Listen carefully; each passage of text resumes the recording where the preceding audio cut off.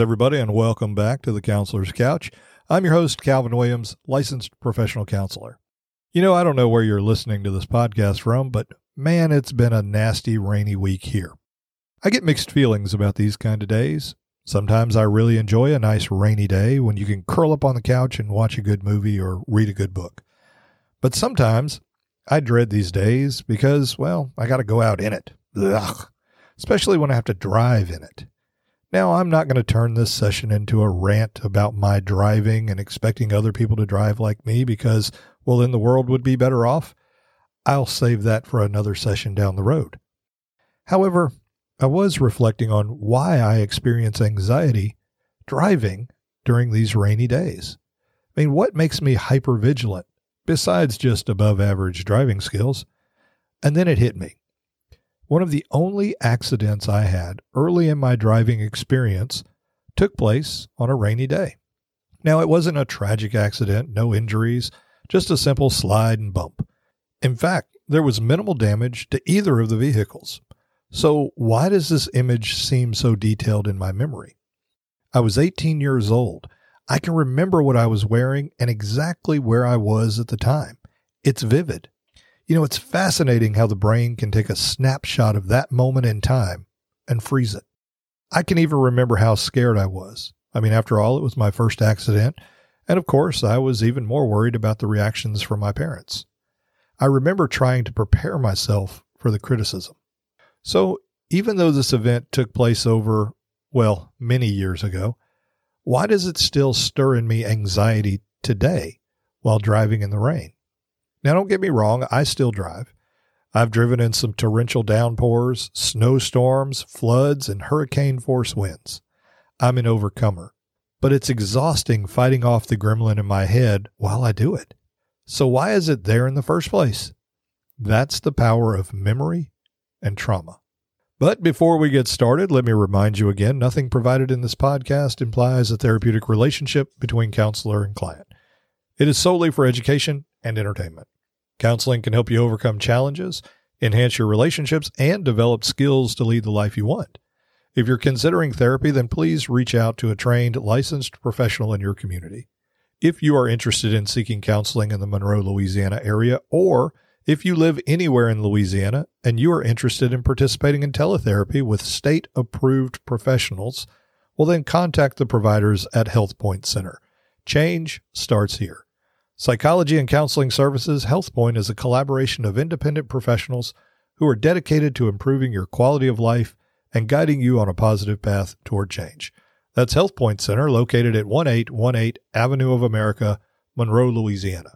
Call today to inquire about services, providers, or book an appointment at area code 318-998-2700.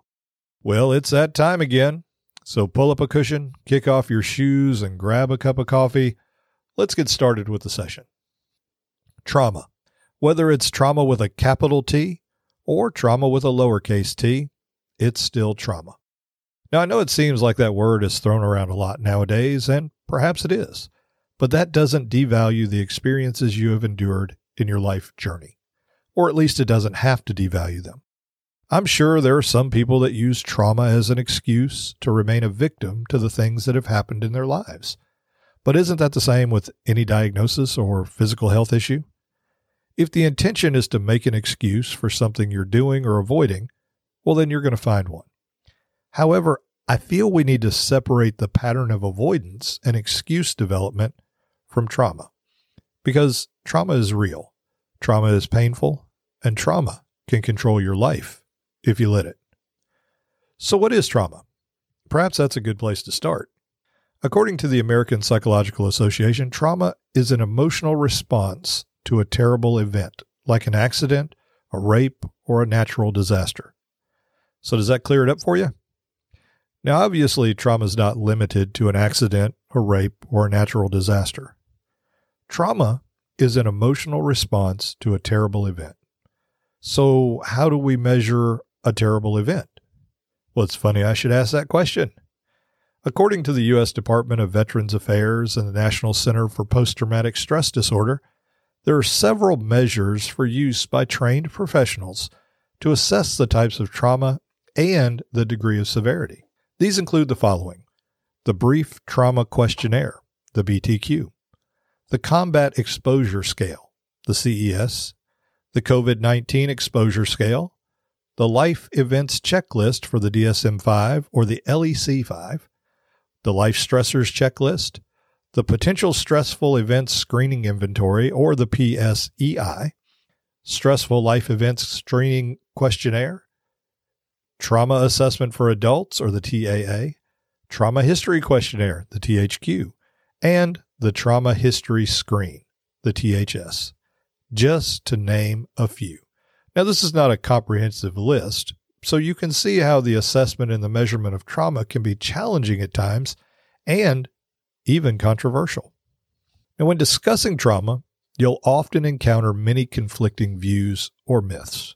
For example, some people tend to minimize childhood experiences by implying that everybody's childhood was traumatic, which then leads many to confuse hardships or difficult experiences with genuine trauma, causing someone to question their own experiences and the safety of their childhood environments. Now, a prime example of this is the current trend towards awareness of ACEs. ACEs stands for Adverse Childhood Experiences. Now, please don't misunderstand me. ACEs is real, and increasing our awareness of how it impacts a child's life is extremely important.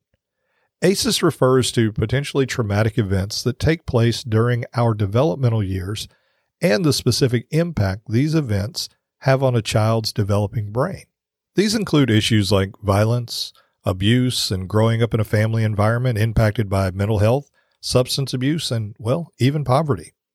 These are experiences which can result in actual changes in the child's brain development, which can directly impact a child's ability to cope, to learn, to socialize, and they can even lead to long-term health problems across the lifespan. I believe we can all agree that the impact of these things can be traumatic and life-changing for children.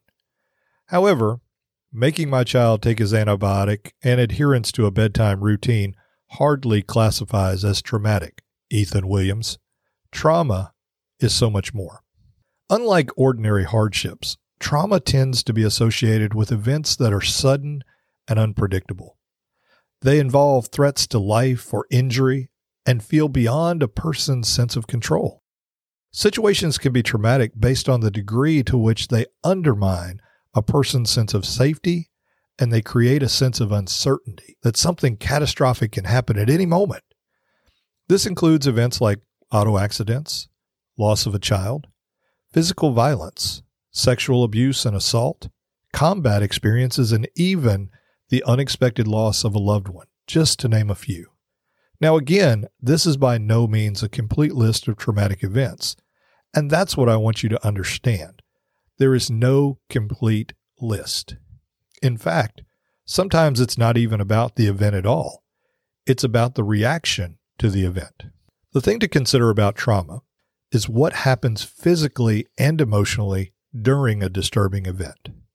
Disturbing events tend to activate certain parts of the brain, specifically the amygdala. Now, that's an almond-shaped part of the brain responsible for detecting threats. The amygdala responds to a threat by setting off the internal alarms throughout the body to prepare for defense mode. The nervous system responds by releasing adrenaline and other stress hormones, activating a fight, flight, or freeze response. Should I run, kick, or curl up on the floor? The immediate response to trauma is fear, anxiety, anger, even aggression, which is a normal response. Usually, as the crisis subsides, these feelings dissipate and a sense of normalcy or safety returns, allowing the experience to fade away from memory. We return the system to the status quo.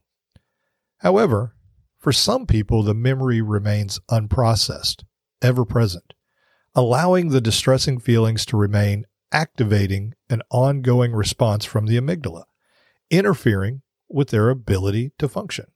This creates a trauma reaction. Now, trauma can often lead to development of emotional disturbances like anxiety, anger, sadness, depression, dissociation, even the inability to experience pleasure or joy. These symptoms are often associated with the diagnosis of post-traumatic stress disorder. Now consider that diagnosis for a moment. PTSD is a disorder in our stress response experienced after a traumatic event. We as human beings are designed to respond to stress because, well, stress exists. However, when our stress response is impacted by trauma, the amygdala becomes overstimulated and hyperactive, leading to an outpouring of stress-related hormones, often when it's not prompted or necessary. People are basically living and responding in defense mode, constantly on the lookout for a possible threat, leading to ongoing health issues, sleep problems, and even physical pain. Often these reactions lead to disruptions in relationships, work, or daily functioning, even a lost sense of self. I've had many clients over the years describe it as, I think I'm losing my mind. Unprocessed trauma can even lead to an unawareness of one's reactiveness, like they're on autopilot, leading to self-sabotaging behavior patterns. We can develop subconscious beliefs about self, others, relationships, and the world, on which we then base many of our life decisions. It's like the amygdala emotionally hijacks the cortical part of the brain. The part of the brain responsible for concrete, analytical thought and reasoning. The important part that contributes to your daily functioning. So it appears that trauma is more than an emotional response to a terrible event. It's not just about the feeling. It's about the physical response as well. I feel it's important that we increase our awareness of this fact. Trauma impacts us emotionally, mentally, and physically. Understanding this will help us improve the treatment we provide for trauma. It's often assumed that treatment for overcoming trauma involves talking about the negative experiences. As I've mentioned in previous episodes, we tend to treat mental health issues with pills and skills. It's unfortunate that this strategy tends to limit our abilities to assist clients, especially with traumatic events. And many people avoid seeking assistance for this reason. They don't want to relive the experiences in a therapy session, and they believe that's all we do.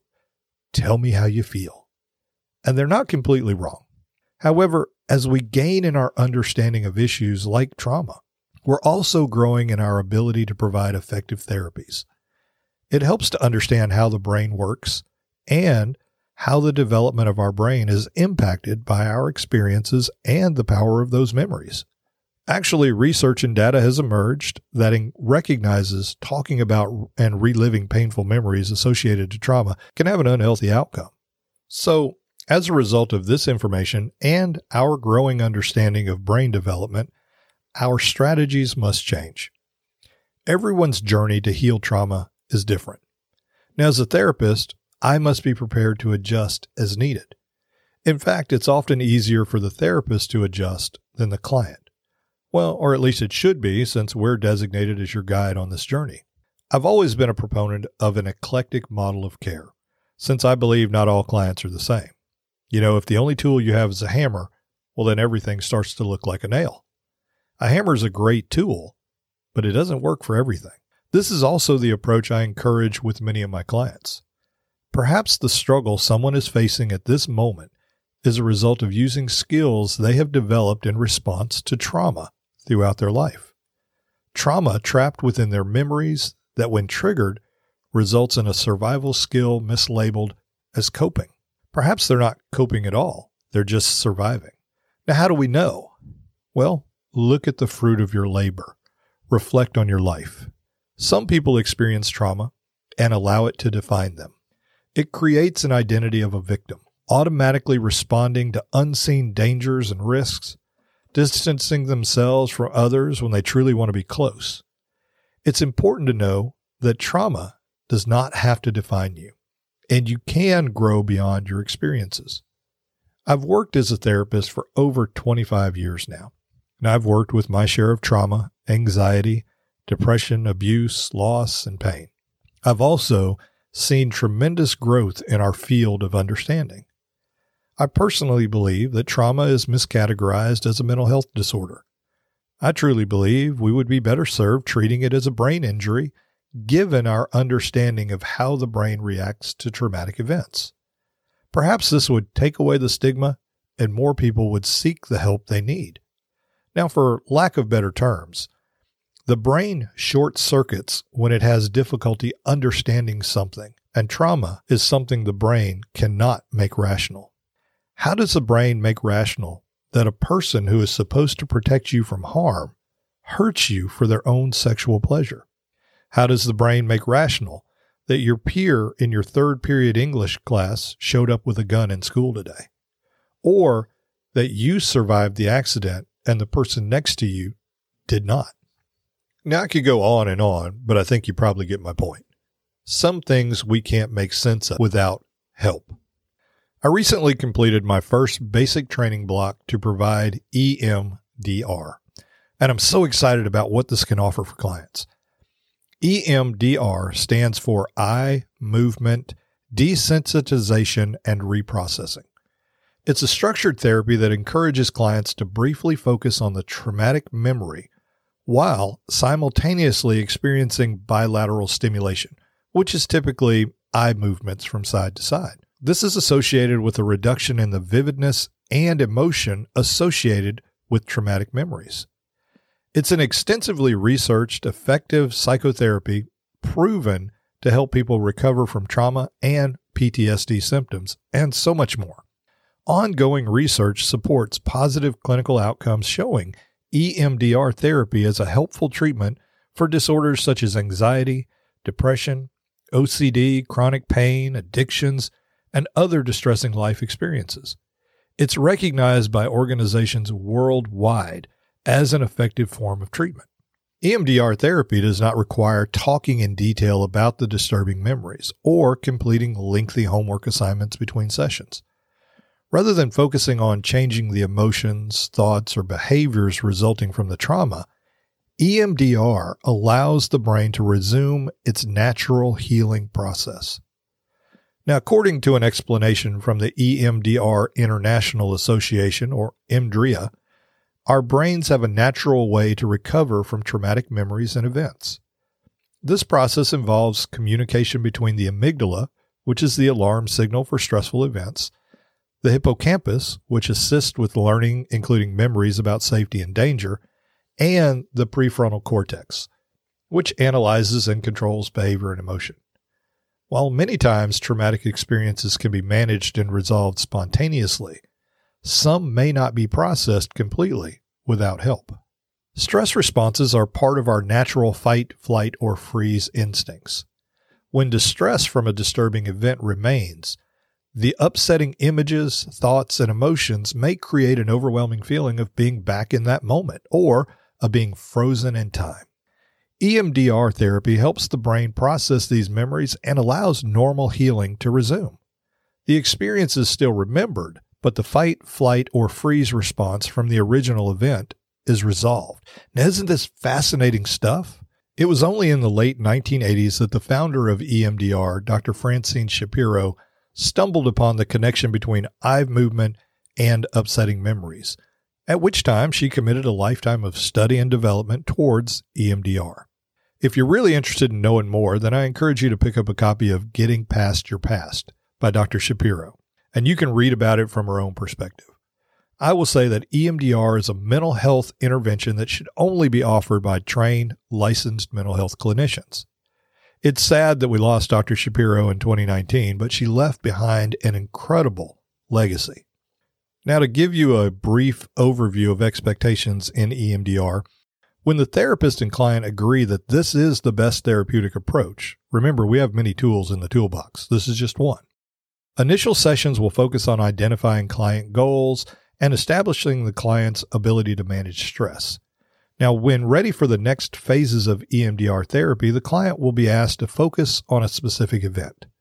Attention will be given to a negative image, belief, emotion, and body feeling related to this event, and then to a positive belief that would indicate the issue was resolved. While the client focuses on the upsetting event, the therapist will begin sets of side-to-side eye movements, sounds, or even taps, known as bilateral stimulation. The client will be guided to notice what comes to mind after each set. They may experience shifts in insight or changes in images, feelings, or beliefs regarding the event. The client has full control to stop the therapist at any point if needed. The sets of eye movements, sounds, or taps are repeated until the event becomes less disturbing. Now, the term processing in EMDR means setting up a learning state that will allow experiences that are causing problems to be, digested and stored appropriately in your brain. That means that what's useful to you from an experience will be learned and stored with appropriate emotions in your brain and be able to guide you in a positive way in the future. Now, the inappropriate emotions, beliefs, and body sensations will be discarded. Negative emotions, feelings, and behaviors are generally caused by unresolved earlier experiences that are pushing you in the wrong direction. The goal of EMDR therapy is to leave you with the emotions, understanding, and perspectives that will lead to healthy and useful behaviors and interactions. Basically, an overall improved level of functioning. Now, if you've ever listened to this podcast, then you know I tend to cultivate a curiosity about things and people. So in training, I can be quite inquisitive. I wondered, if this is so great, then why didn't we start using this long ago? And why was Shapiro's earlier research just so quickly dismissed? Well, first of all, the late 80s and the early 90s was not really that far away. It's a big system and a slow-moving wheel. However, initially the technology to support her findings were not readily available. Now, we have the technology to understand and see the direct results of EMDR on brain activity. In her book, The Right of Return, Coming Back from Duty-Induced PTSD, author and therapist Karen Lansing shares her history of treating combat veterans and first responders with EMDR. Now, she also shares multiple SPECT images of clients' brains before and after EMDR treatment. Now, SPECT stands for Single Photon Emission Computerized Tomography. In short, SPECT imaging measures brain activity by allowing us to view the blood supply to various regions of the brain, thus allowing us to see the regions of the brain that are active and what areas are less active.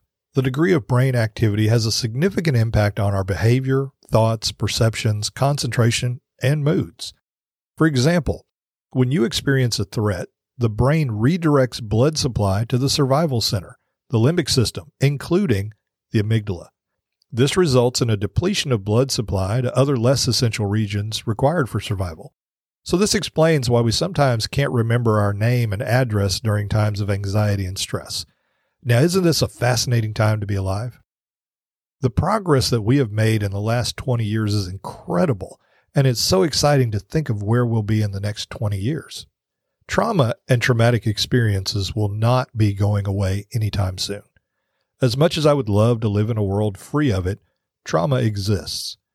Isn't it nice to know that our brain has a way of helping us heal and process? It's like I said before, a life without problems doesn't exist. It's a good thing we're designed to be problem solvers.